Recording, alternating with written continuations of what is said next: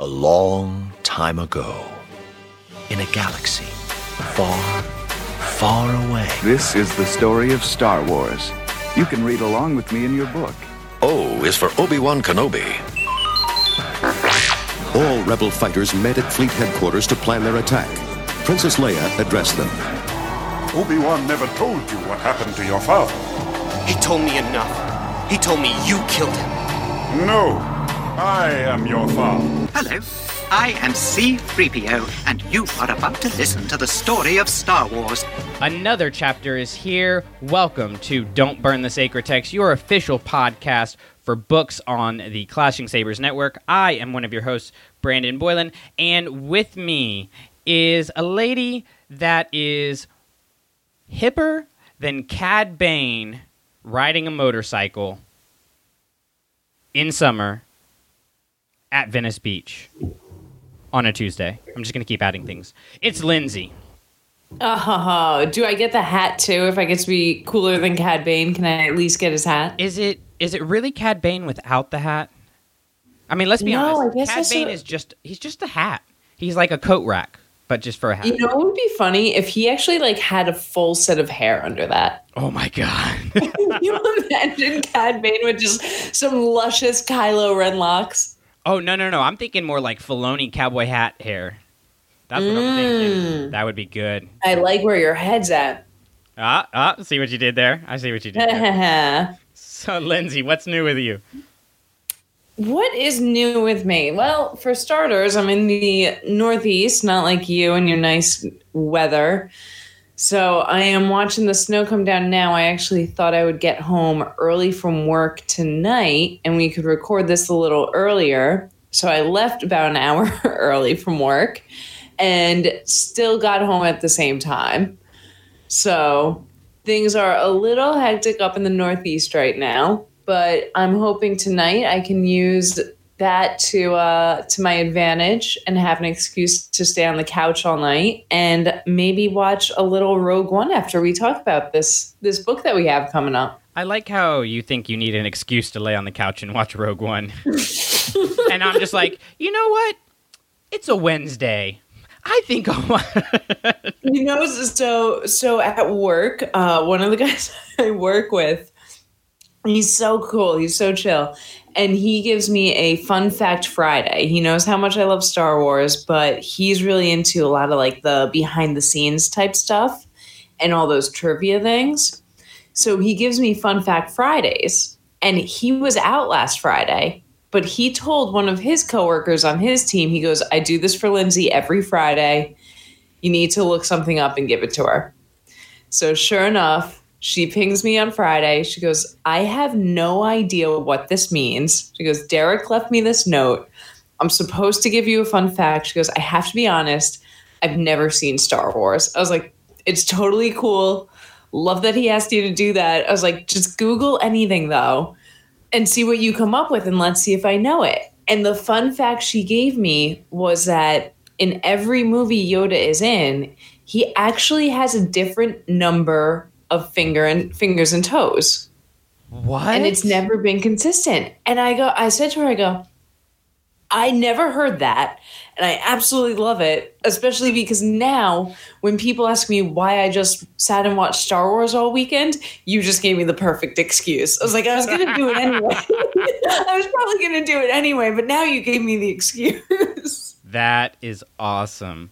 Oh my, I got to go back and watch all the movies now. Yeah, we really got to focus on that. God, I feel like such a failure. You know what? I'm done. I'm handing in my who knows? Maybe it's not true. Maybe it's exaggerated, but there's only one way for us to find out.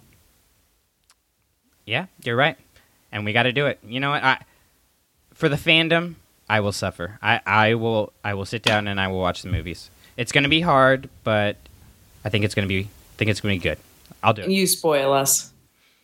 I do what I can. I'm just one man, just one man. So on the last episode, I talked about reading Cloak of Deception, so I've gotten a little bit further into that, and I'm starting to dig it now. It got past the explaining what a Trade Federation ship looks like, and then it kind of picked up. So that was really good. I'm sorry, but it was literally... Good old James Lucena. It was 3 pages of explaining what a Trade Federation ship looked like. I'm like, couldn't you have just put start episode 1, 2 minutes in? Yeah, that's the ship. Keep going. Like, really? Come on now. Throw it on the cover. Just say, look at the cover. Yeah. It's a little intro. Like, that's the crawl of the book. The ship that I'm going to talk about is on the cover. Here you go. But I'm digging, so I'm not going to go too deep into it because I know you're going to pick it up soon. But it's really starting to show the machinations of Palpatine, which is super, super awesome. But in other news, so I don't know if they have this store where you're at, because I know Fode is in Delaware, and he said he doesn't have this, but we have a Half Price Books chain here. Do you guys have that up in New York?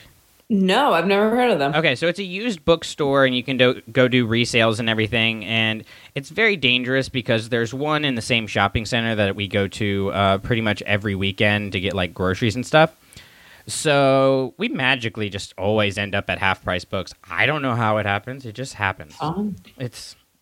So we went last weekend because actually we went to, there was a party sitting next to there. I'm decorating my room with more Star Wars stuff for thing that we're doing.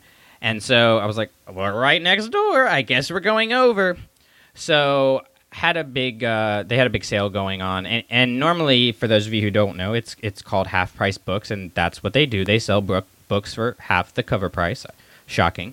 But so I always, of course, go to the Star Wars section, see if there's anything I need. So I picked up Darth Maul's Shadowhunter because that'll be my next expanded universe book. But then I was like, you know what? I haven't been over to the sales section in a while. I'm gonna go over there, and I found not one, not 2, not 3, 4 books. 4 Star Wars hardcover books on sale for $3 a piece with like 50% off, so they were $1.50 a pop. No way. Yes. I got 2 copies of the Revenge of the Sith novelization. Stay tuned to our episode coming in March on Revenge of the Sith for how you can win that.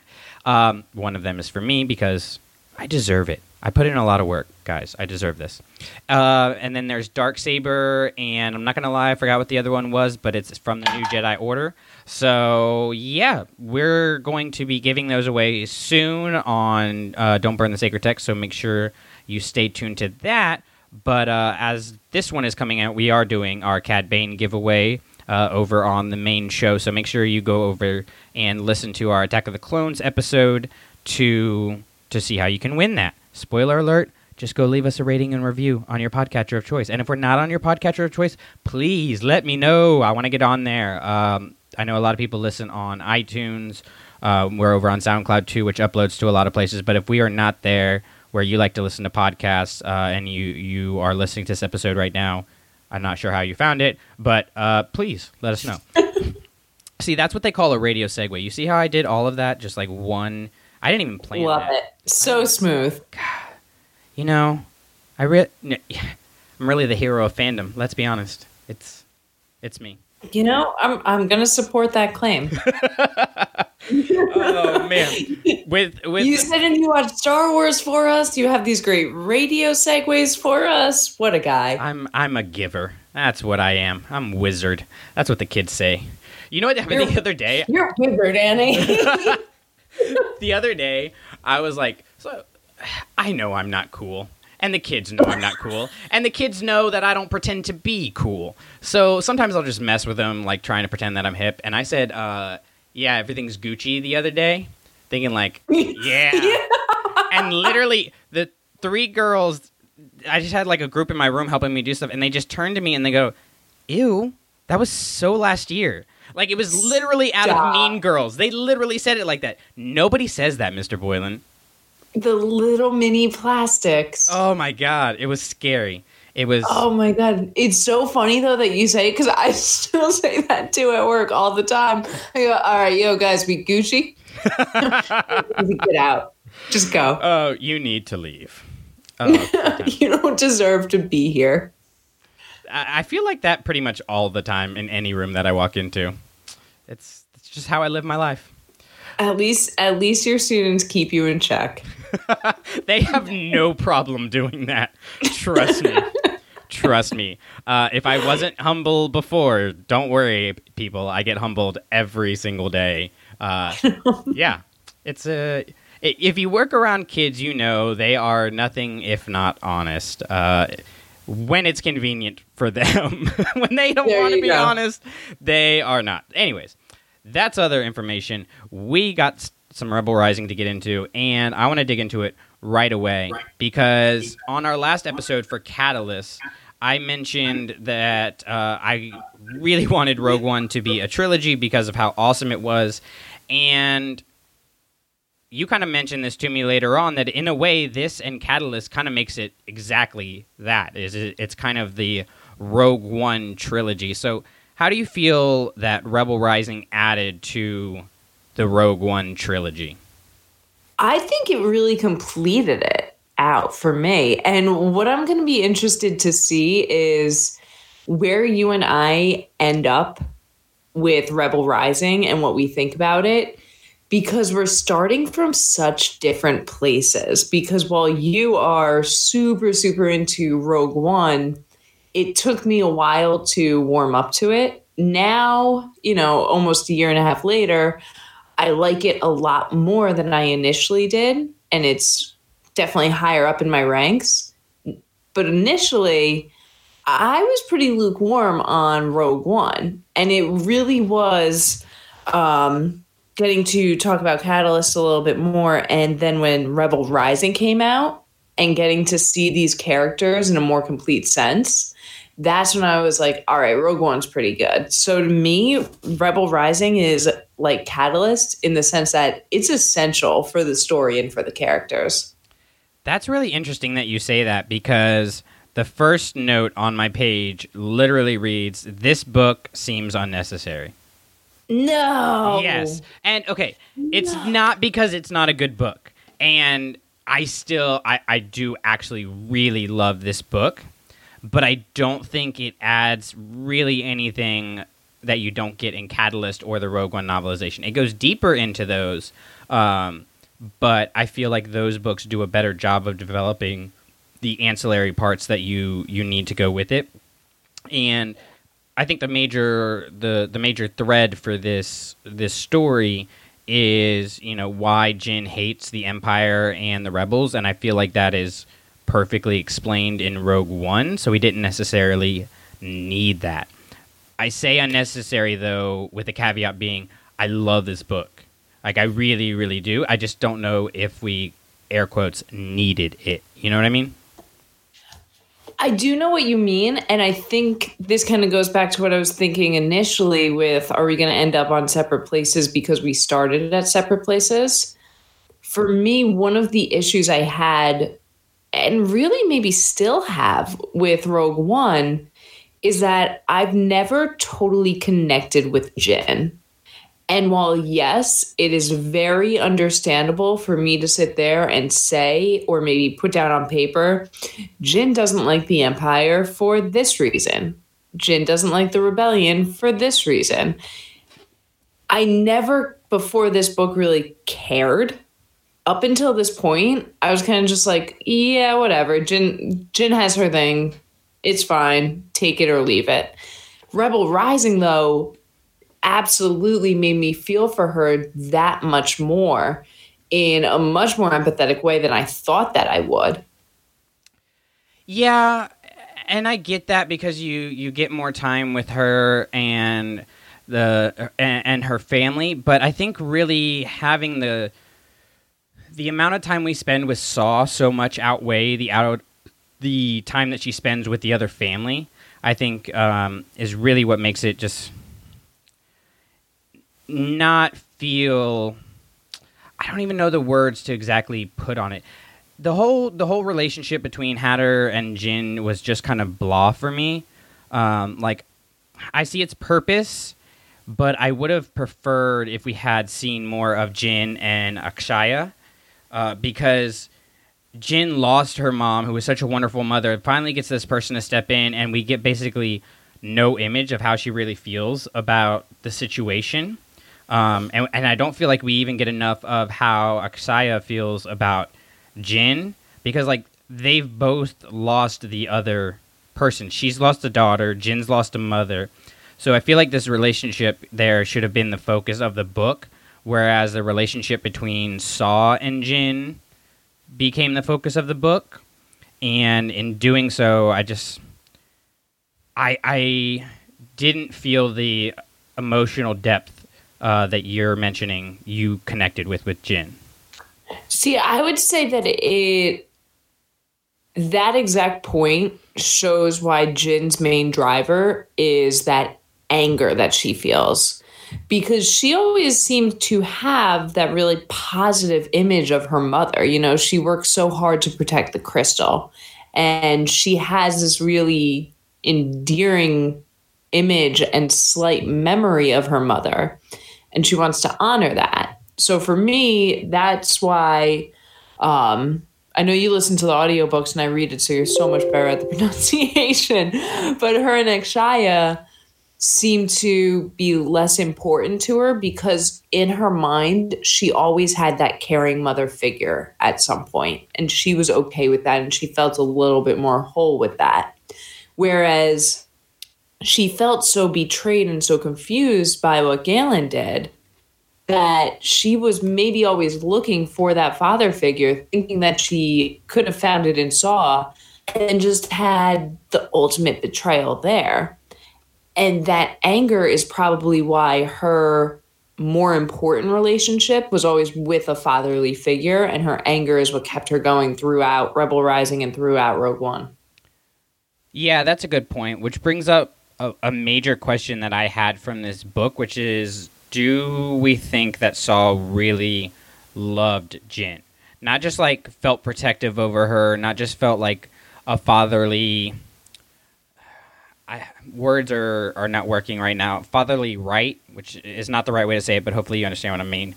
I do. Like, did he feel the attachment to her? Yeah, paternal instinct. Did he feel that attachment to her, or was it truly love that motivated him to do what he did? I think while he did feel that love for Jin, I think that was genuine, and I think he showed it in the best way he knew how, which was, let me make sure that I raised her to be strong enough and she can protect herself, and I'm going to do what's best for her, even though it's really hard for me. That's why I think it was a very genuine love, just not how we typically see it. I still don't think Saw is a good guy, though. Oh, no. You know, Yeah. And I think that was one of the reasons why I'm really compelled to this story too, is because their interactions in Rogue One were so weird to me. And I mean, that's one of the common criticisms of Rogue One. It had nothing to do with Whittaker's performance by any means. It had nothing to do with Saw being old and not quite as agile as when we last saw him. One of the weirdest parts of the movie for me is he has that line, you know, Jin, we're friends, aren't we? And that line was like pretty off-putting for me, really, because it's just a matter of, okay, you haven't seen her in years. Clearly there was this big betrayal. I don't think I could ever classify you guys as friends. And now seeing or reading this book, it actually makes that line more alarming for me, because at no point did Saw seem to think of them as just friends. Saw even refers to her as his daughter when she's very young and growing up. And it's always my daughter, my child, not friends. So I mean, I certainly think that Saw did love her in that very paternal way, and he thought he was doing the right thing. It's just, he wasn't, you know, there's no way around it. Saw's not a good guy.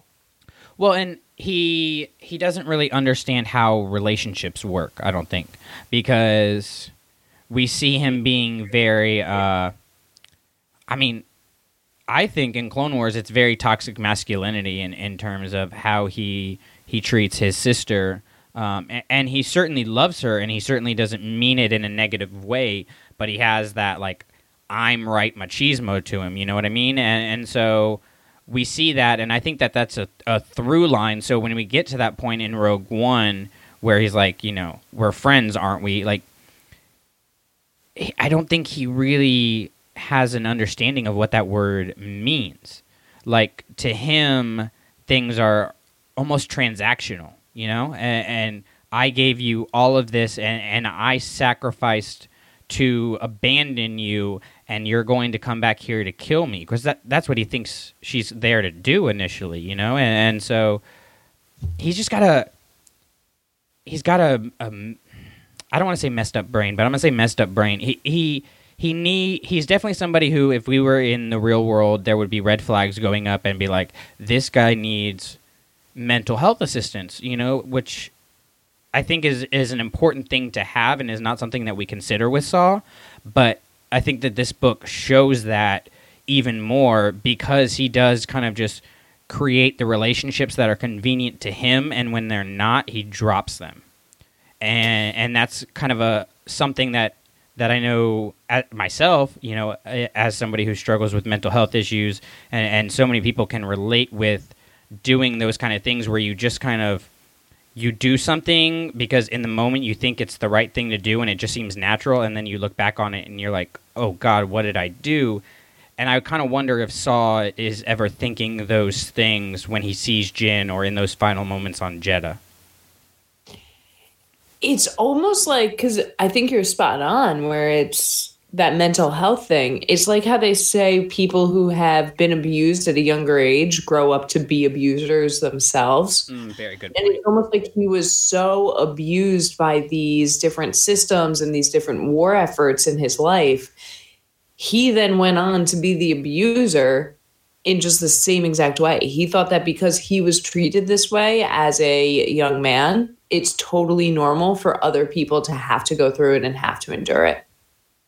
Yeah, and we see that those tendrils go out, right? Like, it's not just it happened to Saw, and thus the problem is Saw's to deal with. We see Jyn having to deal with it in Rogue One, and we see in Inferno Squad, of course we come back to Inferno Squad, that the Dreamers are still out there continuing his mission and fighting the Empire. And I think a big question that this book brings about in my mind is, where is the line between being a rebel and being a terrorist, right? Because if you look from the Empire's point of view, any rebel is a terrorist because, like, that's the propaganda that they're presenting. But, we know people like the Leias and Lukes and Hans and even Champs and Dulas are much more freedom fighters and not terrorists.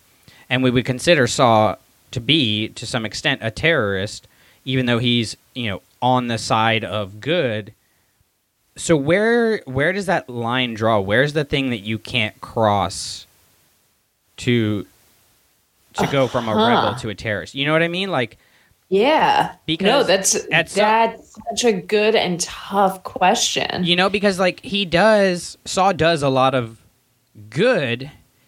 He just doesn't necessarily use the best tactics. But then you also have him, attacking a place where there's children. You have his Dreamers bombing a school and sacrificing a teenager in order to do it.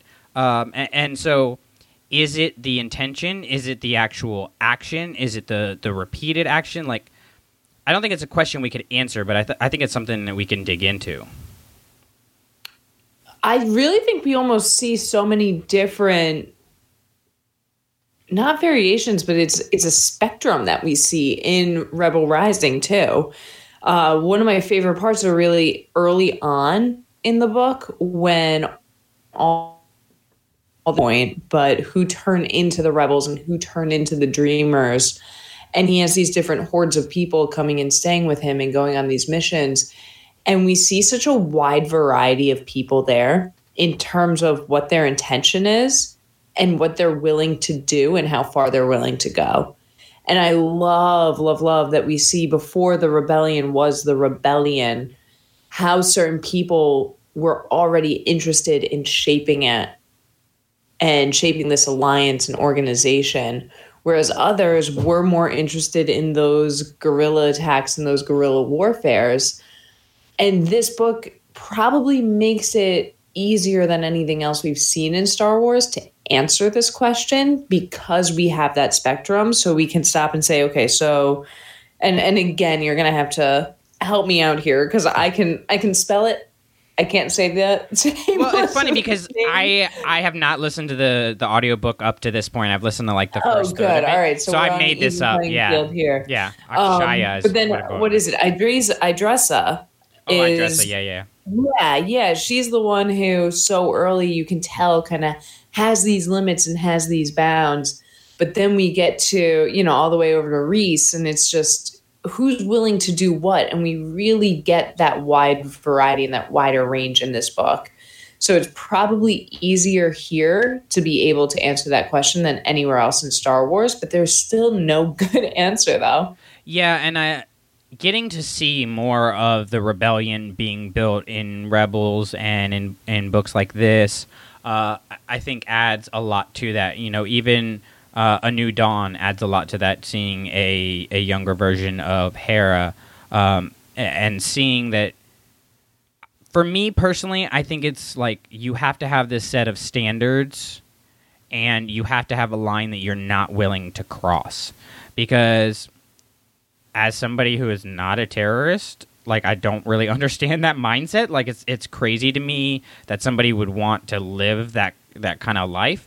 But to me, like a hero on the other side has a line that like you're not going to cross, and if you cross, you're going to jump back real quickly. And so, for example, Luke Skywalker, right? Again, I'm going to go to the second Death Star because somehow my Star Wars conversations always end up at the second Death Star. He has a line he's not going to cross. He says, "I'm not going to fight you, Father," and he doesn't. Like if you look, even when they're fighting, he only blocks. He only defends himself. He never attacks. And then Vader says the thing, "Sister, so you have a twin sister," and he crosses that line and he goes after him, but he very quickly realizes like where that leads to, and he gets right back and throws his lightsaber away. So if we're looking at like a hero and saying the antithesis of that would be like a terrorist organization, I think that's the big difference is you have to have that line where like you're not willing to cross it. It's just kind of like, okay, but where is that line? Because if that line's all the way at the end of the spectrum, you can kind of do whatever you want. It has to be some kind of reasonable sense.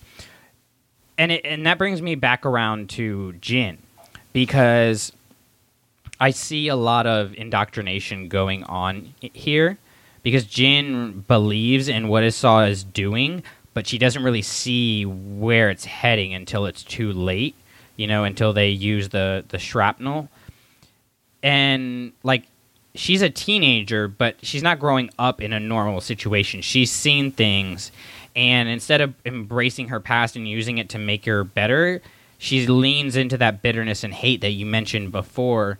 And I think living with Saw just makes that all the easier. So what are we doing to our children if we're living in these extremist environments? I have no idea why I'm remembering this. But there's one line in the book where it's really early on. So Jyn is still, 8 years old, and she had just come to live with Saw. And it sticks out in my mind so much, and I couldn't put my finger on why, but I think you kind of just explained why. She says she's going around looking for Saw, and I can't even remember what she's doing. I think she's looking into rooms that she's not sure if she's allowed to go in yet, things like that. And she has the thought, it's an angry Saw is better than no Saw at all. And that kind of encompasses all of this, because she not only becomes so used to that extremist and that extreme environment, she seeks it out because to her it's better than abandonment.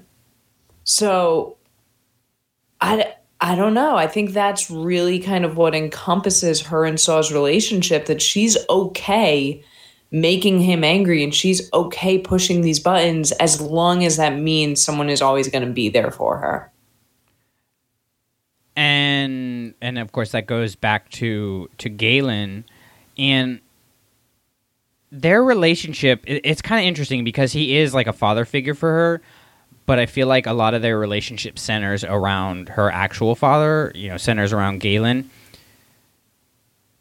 And again, that's why I think it's almost transactional for Saw. He sees, okay, if I almost think he thinks it's like a good karma thing. Like maybe if I protect this guy's daughter, I can stop the evil that he's doing. I can figure it out. Maybe she's the key. But I think to her, the thing that really makes that connection for her and almost creates that codependency is that moment where he gives her the scarf to cover up her kyber crystal, which first time I read it through, I thought was just amazing. Second time through, same thing, but like my mind was blown with it's Star Wars books and their closed moments. We'll talk about it when we get to Leia, Princess of Alderaan. Just blowing my mind. But seeing how she got that scarf, which seems like just an asinine thing to discuss in a book, but it's really powerful how Beth Revis does it. And it's like, here's a young girl who is just gone through an extremely traumatic experience, and one of the next things you imprint onto her is one, Saw literally pulling her out of the darkness, and then two, him giving her protection, not just in terms of like physical protection, but protecting her identity. She gets that kyber crystal from her mother, and he gives her the scarf to cover it, to protect her identity, just to tell her, like, even through the fact that you're going to have to change and you're going to have to become something and someone different because of our situation now, like, at the core, you still need to be yourself. And so jump forward to Act 3 of Rogue One, and we see her stepping back into that full self. We see her becoming who Galen and Lyra wanted her to be back in Catalyst.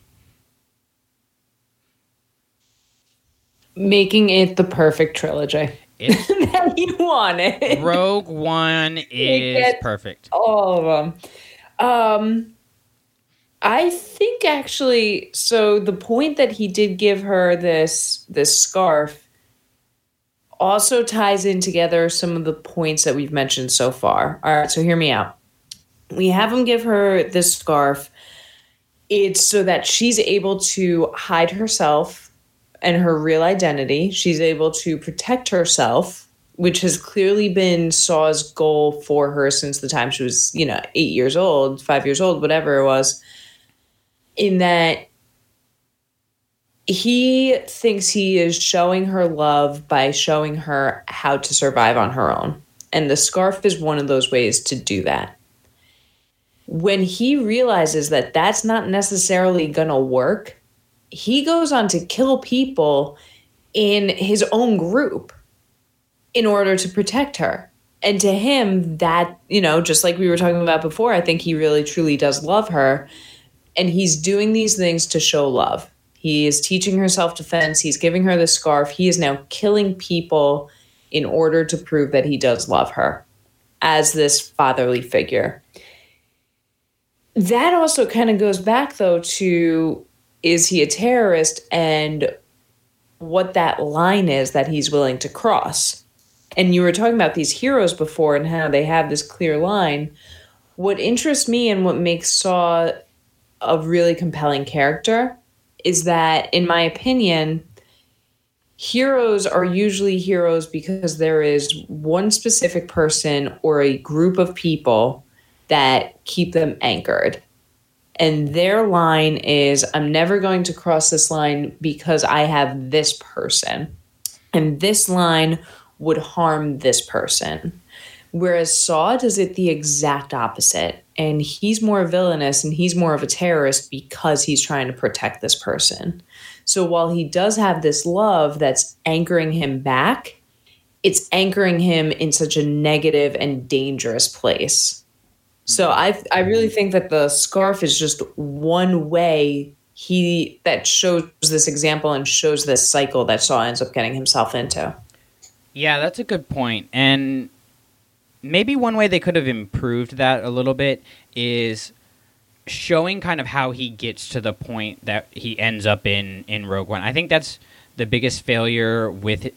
I shouldn't even say it's really the only failure I see with this character is in Rogue One. We see him taking oxygen. We see him basically being the rebellion's Darth Vader to some extent. More machine than man.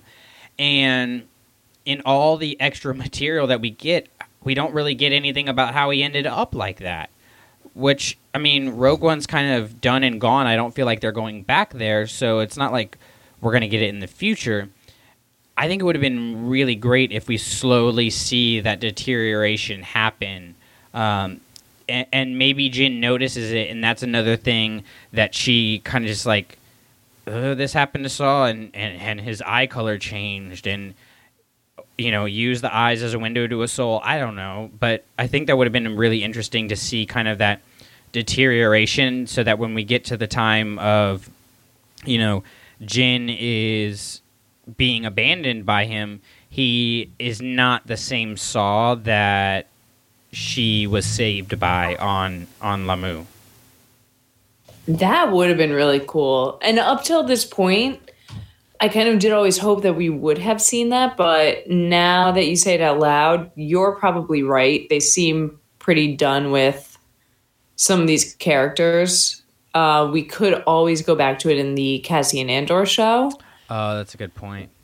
I don't know, though, because the impression that I got, and maybe tonight when I rewatch it while I'm snowed in, I'll maybe pick up on something different. But the impression I got from Cassian was that him and Saw had never really met or interacted or anything like that.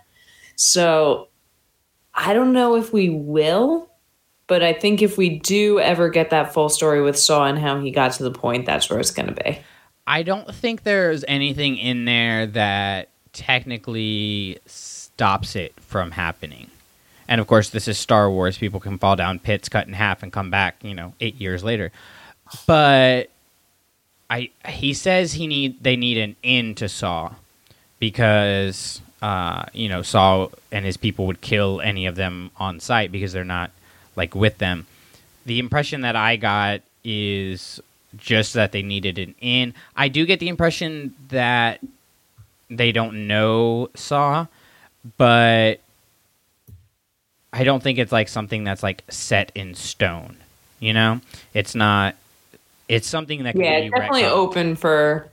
And it could be interesting to see Saw, in a Rebel style adventure, in the Cassian Andor show where they don't necessarily want to team up, but they have to team up to kind of survive the day, and he screws the rebellion once again, kind of thing. That would be cool. I would like that, but I think if we get anything from Saw in the show, it might just be some mentions or discussions about him, something like that. It'll be so cool to see how that show lines up with Rebels, because I'm really looking forward to that one. I think I might actually be looking forward to Cassian a little bit more than The Mandalorian, to be honest. I don't know, the Mandalorian sooner. So I'm kind of what's the next thing that's coming out? Master and Apprentice? That's what I'm excited for. Oh, God, yeah. We're almost there. Almost there. We cannot go an episode without mentioning Master and Apprentice. Let's see. How does Master and Apprentice connect to Rebel Rise? No, I'm just kidding. Give us time. We'll do it. We will do it. We'll find a way. I actually just listened yesterday to Claudia Gray was on What the Force. And if you're not listening to that show and you dig Clashing Sabers, you definitely need to head over there and check out Marie Claire Gold's show. It's fantastic, and of course, Claudia Gray is the bomb. So, yeah, jump over there, check that episode out, and hopefully one day we can get in the big leagues like that and talk to Claudia Gray or Delilah Dawson or anybody. Help me, please. I'm poor. Help me, I'm poor. Okay, so one of the other questions that this book brings up for me, because it's such a central idea of the entire story of Rogue One, of that early rebellion time. I mean, of the rebellion overall, because rebellions are built on hope, but hope. And what does it take to keep hope alive? Because we get a lot of different points of view in this book. We get a lot of different people, like you said, across the spectrum, who have lines they're willing to cross, who don't have lines, who, are willing to do anything. To some extent, they all have to have some hope that what they're going to do is going to have an impact. So what does it take for our characters to be able to keep that hope alive even in these dark times? I would say, especially for Jin, and it could just be because we're seeing this over such a wide time span and such a crucial moment in her development, 8 years old, 14 years old, and older. That's a pretty important time for a young woman. But I would say the underlying theme of keeping hope alive in this book would be constant change. And maybe that what sparks that little bit of hope and what kicks this all off on day one, it's going to change by day 100, and that's okay. I think that the motivation for hope should be ever evolving.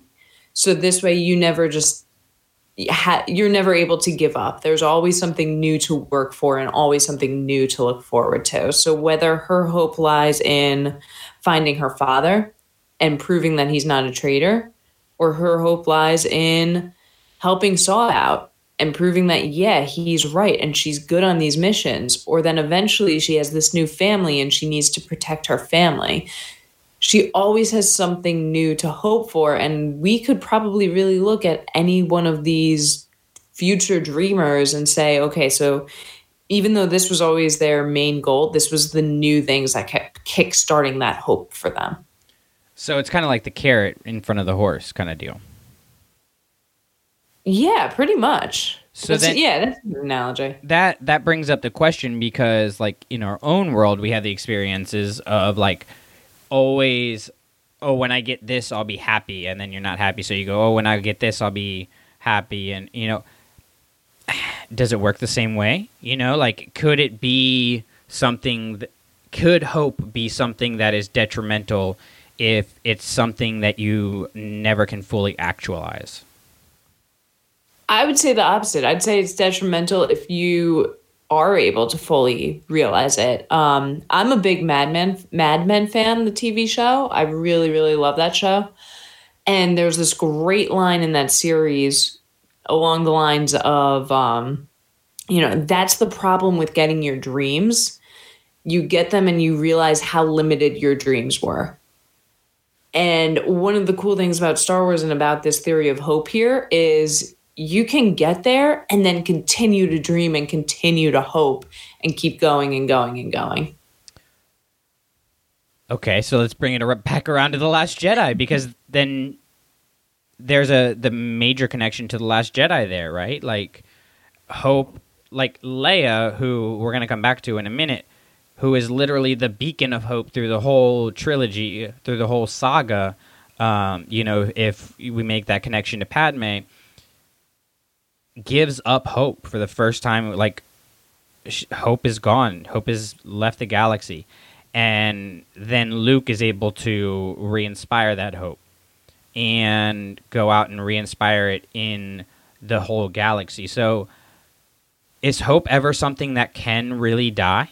Is it something that's always going to live on because we have these stories, these, in our world, the Star Warses and the Harry Potters and the Lord of the Rings, and in the galaxy far, far away, the Luke Skywalkers and Han Solos and Princess Leia's? Is hope something that can ever truly be snuffed out? I don't think it is. I really don't. I mean, let's break down probably one of the most important lines of The Last Jedi, since we're there now anyway. We are the spoke that will light the fire that will burn the First Order down. He's not saying, hey, let's go out and do this really big thing all by ourselves. He's saying, no, let's create this snowball effect. We're just the spark. This is going to light something else, and this is going to cause more people to hope. And once more people hope, they'll start to make these actions, and then even more people will have this hope. So I don't think that hope is really anything that can be totally snuffed out by any means. I think as long as you keep giving that people a little bit of spark, it's just going to keep growing and growing and growing and have that snowball.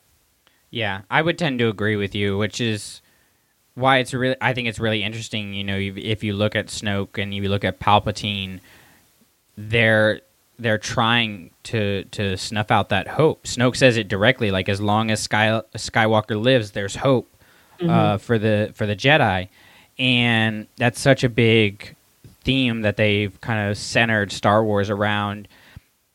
I think it's always kind of been centered around that, but I think the Disney era has really like pushed that particular narrative. And so that brings me back around to Leia, because I think there's a major connection between Leia and Jyn in that, going back to our last episode, or our Clashing Sabers episode that'll come out next week as of the time of this recording, we talked about dualities, and I think Leia and Jyn are kind of a duality in that Leia manages to do so well in keeping hope alive when Jyn so tragically fails at it. I don't even know if Jyn so much fails at it. It's just that she's so reluctant to it. It's almost like she's nervous to keep hoping, because every time she does, it gets taken away. You know, she eventually comes to accept, all right, my father's working for the Empire, then Saw abandoned me, this terrible thing happened to my new family. It's almost like she's reluctant to keep hoping because she maybe feels like she's a bit of a jinx at this point. Well, and she says in Rogue One, it's not a problem if you don't look up. Yeah. And she's really the reluctant hero, whereas Leia holds her head up so high and she thinks, yeah, I'm willing to carry this torch. I'm willing to do this for other people, and I want it to be known even if it's difficult. Yeah, and I thought it was pretty interesting because like Leia literally sees her whole planet blow up in front of her face. On a much smaller scale, Jyn loses multiple families, you know, and really everyone important in her life. You have the situation with, you know, Vader being Leia's father, and we see kind of how she struggles with that and deals with that in Bloodline. And you have Jyn's issues with her father. But, you know, where Leia is saying, okay, I've been through all of this stuff, I'm going to become kind of the poster child of let's not give up, let's not give up on the hope. Jyn kind of goes the opposite direction, and she's like just trying to survive. You know, it's not a problem if you don't look up, which to some extent, this is going to be blasphemous, to some extent almost makes her more heroic than Leia in what she does in the third act of Rogue One. Because by the time we get to the end of this book, and by the time we get to the beginning of Rogue One, like, she's in a prison. She's completely given up hope. We see in this book, her cellmate is like threatening to kill her, and she's like, okay, like if it happens, it happens. Like, just do it, please. Yeah, like I'll get out of prison at least, you know.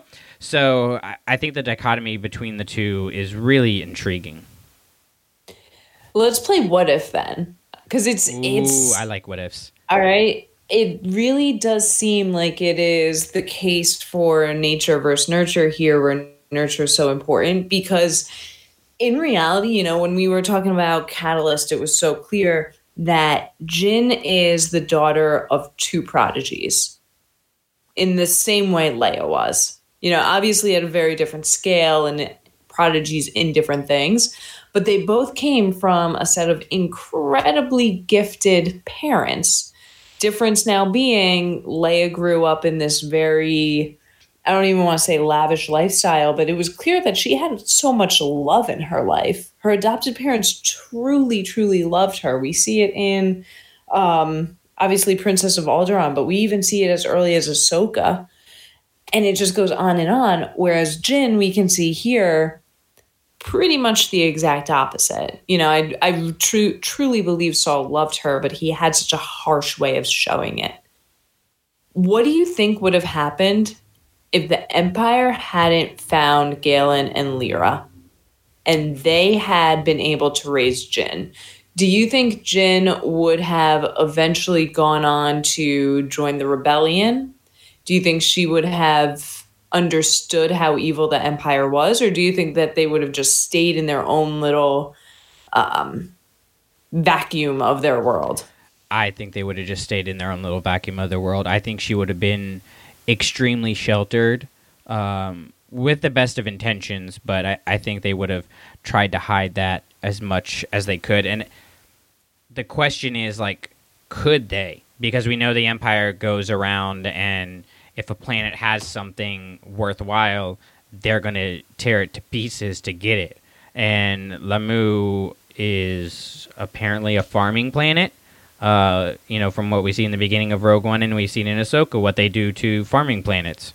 So I think it's as much a question of, like, could they shelter? I think if they had the choice, they would definitely, like, shelter her, and it would have just, they would have been your small town farm family who lives in the same town, and she, grows up and gets married to the boy next door kind of deal.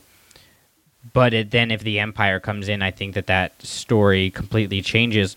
And I think that's because Lyra would finally convince Galen, like, just sitting out is not enough. Like, we have to actually do something so that our daughter has a galaxy to grow up in. So it's definitely it could go two very different ways. But then you also throw on top of that, like, does the Empire have the Death Star? And how does that change the situation? Because if they don't have the Death Star, like, they can't rule by fear. We see that the rebels are able to rise up and hold on until those last moments where they destroy the second Death Star. So it's definitely an interesting situation because, really, like you said, this is the Jyn and Cassian and Baze and Chirrut and everybody. Rogue One is that spark. So, like, what do they do if they don't have that spark that really lights everything on fire? And does the rebellion really even get its feet underneath it? Like, because Jyn is extremely important. Yeah, it's so tough. I mean, I really think that the differentiator here would have been Lyra, because I think Lyra would have grown pretty tired of that lifestyle pretty quickly, and she has such that deep spiritual connection that she would have passed on to Jyn pretty early on. Yeah. And I don't know, I could kind of see Lyra taking Jyn to join the rebellion and things almost staying the same way. I think it would have happened maybe even faster if Lyra had survived. No, I think Lyra would have played it safe. I think she worked hard enough in Catalyst to get Galen to actually leave. She at that point, she was all about protecting what she had and what they had as their family. I think you have to actually have the Empire come and take all of them and successfully do so, or unsuccessfully do so, or have the Empire come and do something to their planet, or maybe somebody close to them. Like, there has to be... Make it personal somehow. Yeah, it has to get personal. And then, yeah.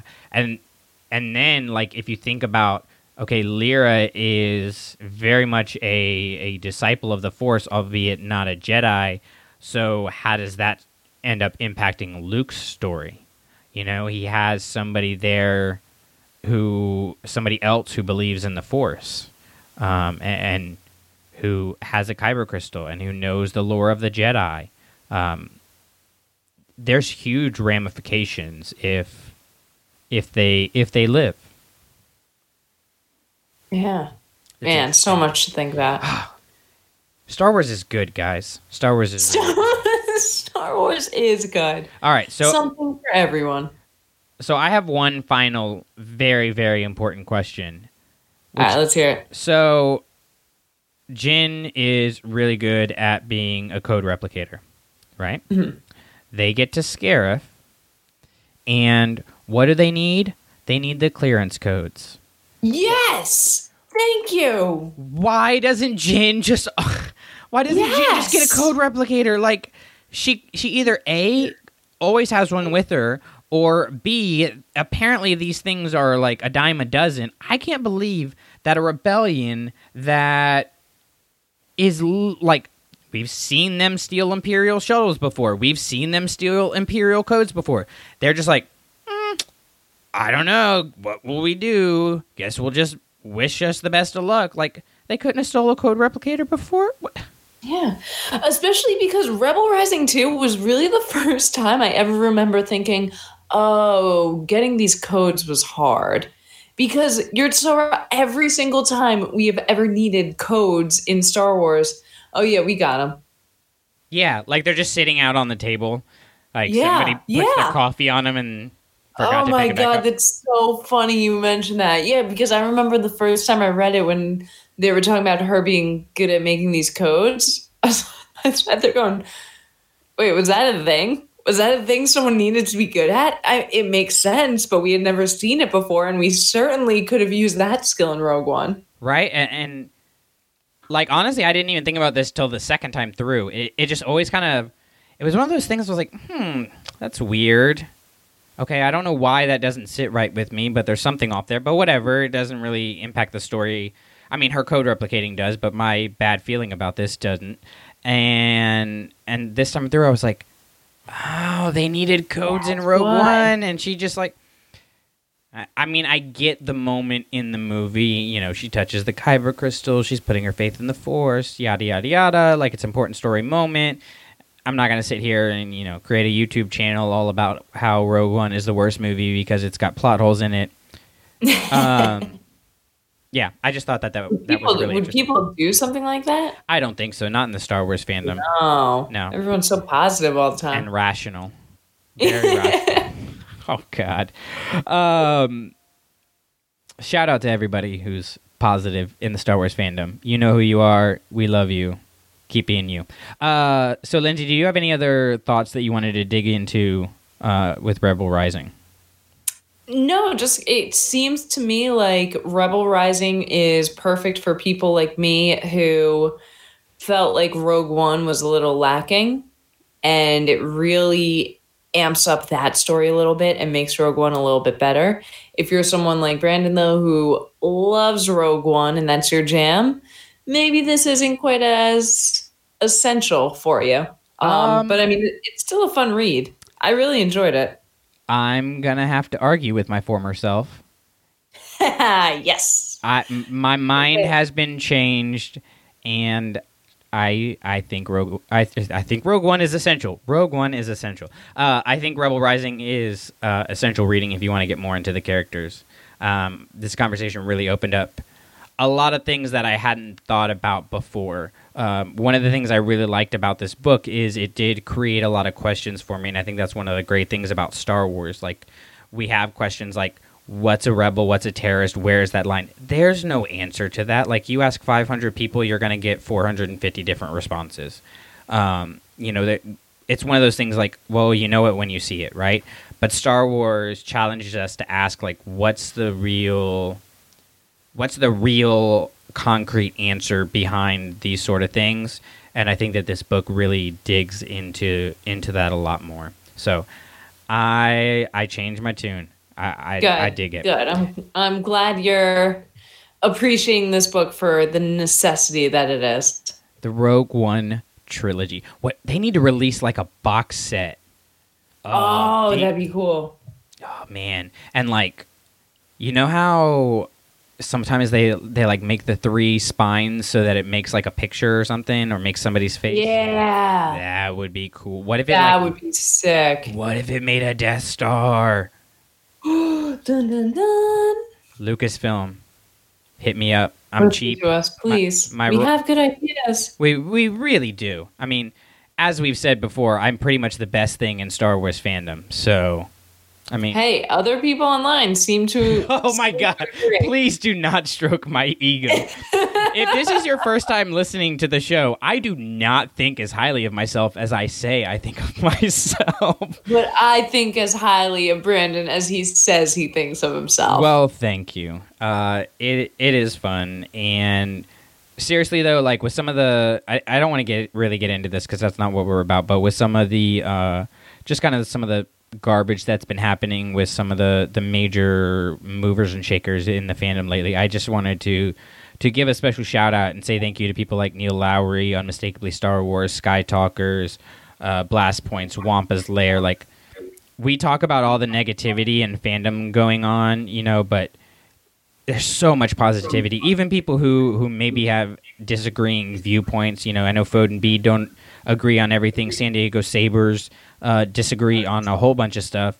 But like, guys, it's Star Wars. Let's get back to talking about the stories and not the made up rumors. And I think drama. The best thing we can do is, and I think we're pretty good about it on this podcast and the main podcast, really just this channel in general, is something I think we try really consciously to do, is those negative people and those negative channels who like to stir up this drama in the fandom, don't even say their names. You're giving them publicity right there, and you're adding fuel to the fire right there. Instead, let's take any energy we could have done on that, and let's focus on celebrating the people who are positive, and let's get their names out there, and let's really boost up those guys and just raise the level of discourse.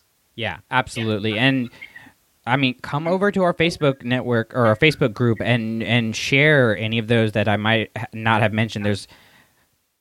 I think we get this point of view because it's talked about so much. It's just over and over and over again that like all of Star Wars fandom is really terrible. And really, it's just this really loud vocal part of like YouTube, I think, is really the real issue.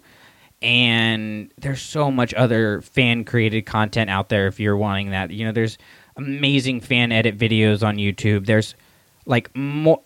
It would be a whole podcast episode just to name the amount of amazing Star Wars podcasts out there with people who are like super duper positive. So yeah, I wanted to give a shout out to all those people. I know I'm missing some of you, so we love you all. Thank you for the love and support that you've given us. And I've kind of been awkwardly staring at something at my desk because I noticed I have, those, they come out with them at Christmas times. They're like the cups, the character cups, and they have like hot chocolate in their head. It's like a goblet mug. I have a Yoda one of that. Nice. He's got 2 toes. He's got 3 fingers. But then there's an really awkward, it looks like a 3rd foot. I don't know what it's supposed to be. It's in between the middle. It's in between his other 2 feet. I don't know what it's supposed to be. This is a family friendly podcast. I'm just saying we might have to really make sure we're paying attention when we rewatch these movies. Just saying. Just in case. There might be a little bit more there than you really want to see. You might actually find out what species Yoda is. I'm just saying. Or maybe you do want to see it. We don't know what you're into. Hey, you know what? Again, we love and support everyone. Okay? You go live your best life, boo. Go live your best life. All right. You do you.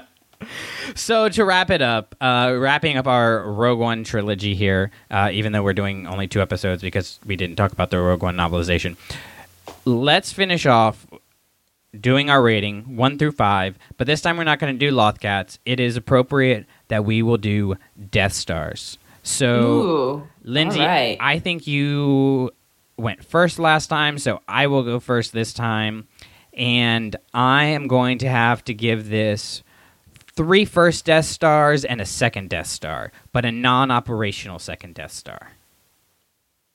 Because I think it's a really solid book. I like that way of doing it. It really opens up a lot of doors for us. Right? I know. It's I'm creative like that. I think it adds a lot to the story. I think talking about that and kind of thinking through it as we were talking really opened my eyes up to that a little bit more, which takes it a lot closer to a 4 than it was before. But again, I think you can survive and get the full story of Rogue One and understand everything you need to understand without this book. But just like Catalyst, this adds to your understanding of the characters and the situations. Yeah, very well put. I would give it the full 4 Death Stars for really the reasons you mentioned. It gives so much depth to the characters. Is it essential or not? That's really up for debate and how you already felt about the characters. The reason I think it's a little bit higher up for me, because I thought originally I would put it at maybe 3, only because as a book, I think it's lacking a few things. There's no real clear antagonist, anything like that. But it is so essential for one of my all-time favorites, which is Inferno Squad. And I think for the connections to Inferno Squad alone, give this an extra Death Star. So I'm going to keep it at that 4, which is a little higher than I originally thought I would. Everything comes back to Inferno Squad. Episode 9, guys, is going to come back to Inferno Squad. I'm just saying. It's going to happen. Oh, I got my photo ops. I didn't tell you this. I got my photo ops for Janina Gavankar at Celebration. No. Yeah, I totally forgot to tell you. Oh, my. You're going to be a crying mess. Oh, I am. I'm going to be a crying mess just seeing the pictures. Yeah. You should totally sneak one of our business cards in her little pocket there. Just be ooh, I should. Yeah. I've got the Inferno Squad tattoo also, so I'm going to see if I can wear like a tank top that day and get her in a picture with that. That would be so badass. Right? Ask her if she wants to come on the show. All right, I will. We don't even have to come on the show. We can just give her like an hour to talk about whatever she wants to talk about. I will press record and just sit there and listen. Have you listened to the Inferno Squad audiobook? I shouldn't. I think I have a free trial on Audible, though. I should use it for that. I've listened to part of it. I borrowed it from the library through one of the digital apps that they have where you can, check out books, which is it's so weird. I guess they only have like a couple licenses because there's only a certain amount that can be checked out at a time. And, of course, Inferno Squad was on this wait list, and I got it and then completely forgot to listen to it. So I got to go back and get it. But I know she reads the book, and she does. And I mean, talk about positivity in the fandom and a beacon of hope. She is all encompassing. Oh yeah, absolutely. She is. She's great. She's great. She's awesome. So, anyways, yeah, that's the show, guys. We're done. Next book will be, what is our next book? Actually, we have Phasma next, I think. Do you like? I think that is the next one. I don't know. Maybe we just skip it. I don't know. Are you a fan of Phasma? Oh, I doubt. Yes, I'm a fan of Phasma. Oh, I have Bring thoughts. it on. I couldn't even pretend for too long. I have like whole diagrams drawn out about it's going to be on. So make sure you stay tuned to that for the next episode. Again, if we are not on a network that you or a podcasting app that you're listening to, your friends are listening to, anything like that, please shoot us an email over at clashingsabersnetwork@gmail.com or hit me up over on Twitter at clashingsabers so I can get things up and running there. We kind of were having some audio issues for a while, so that was kind of taking up my time trying to figure that out. But those are handled now, so I really want to make sure that we're getting out there and spreading our community, because this really is like, yeah, we have our shows, we have our Facebook group, we have our articles, and those are all like things that we do, but also Clashing Sabers is a community, and we appreciate all of you. So yeah, follow us over on Twitter at Clashing Sabers, ClashingSabersNetwork@gmail.com for any comments you want to send, any thoughts you want to send. Subscribe, rate, review, all those things that I'm supposed to say at the end of a show. And Lindsay, go. You can find me on Twitter, Miss Lindsay G, or on Instagram on Full Force Lindsay. And again, check out the Facebook group. I know we had mentioned it before, but there's just so many positive things going. People are putting on some awesome work. I don't know about you, but whenever someone posts like a blog post that they worked on or something, I love digging into that and seeing what people are saying. So great supporting positive community there. Go check it out. Yeah, absolutely. And until next time, when we talk about an okay novel called Phasma. I can't even be serious about it. No, it's so good. Oh, my God. Anyways, until next time, keep reading, keep writing, but whatever you do, don't burn the sacred text. Alright, by this point, you know how this goes. Their stuff, our stuff. Not associated with Lucasfilm. Kathleen Kennedy, give me a call. Dave Filoni, I'm there if you need me. Our thoughts, they're our thoughts. They don't reflect Lucasfilm or anybody else associated with this stuff. So, if you don't like it, we're sorry. If you do like it, great. Let us know either way on iTunes, on whatever podcatcher you're listening to us on. Rate us, review us, share us, tell your friends about us, and dadgummit, whatever you do, just don't burn the sacred text.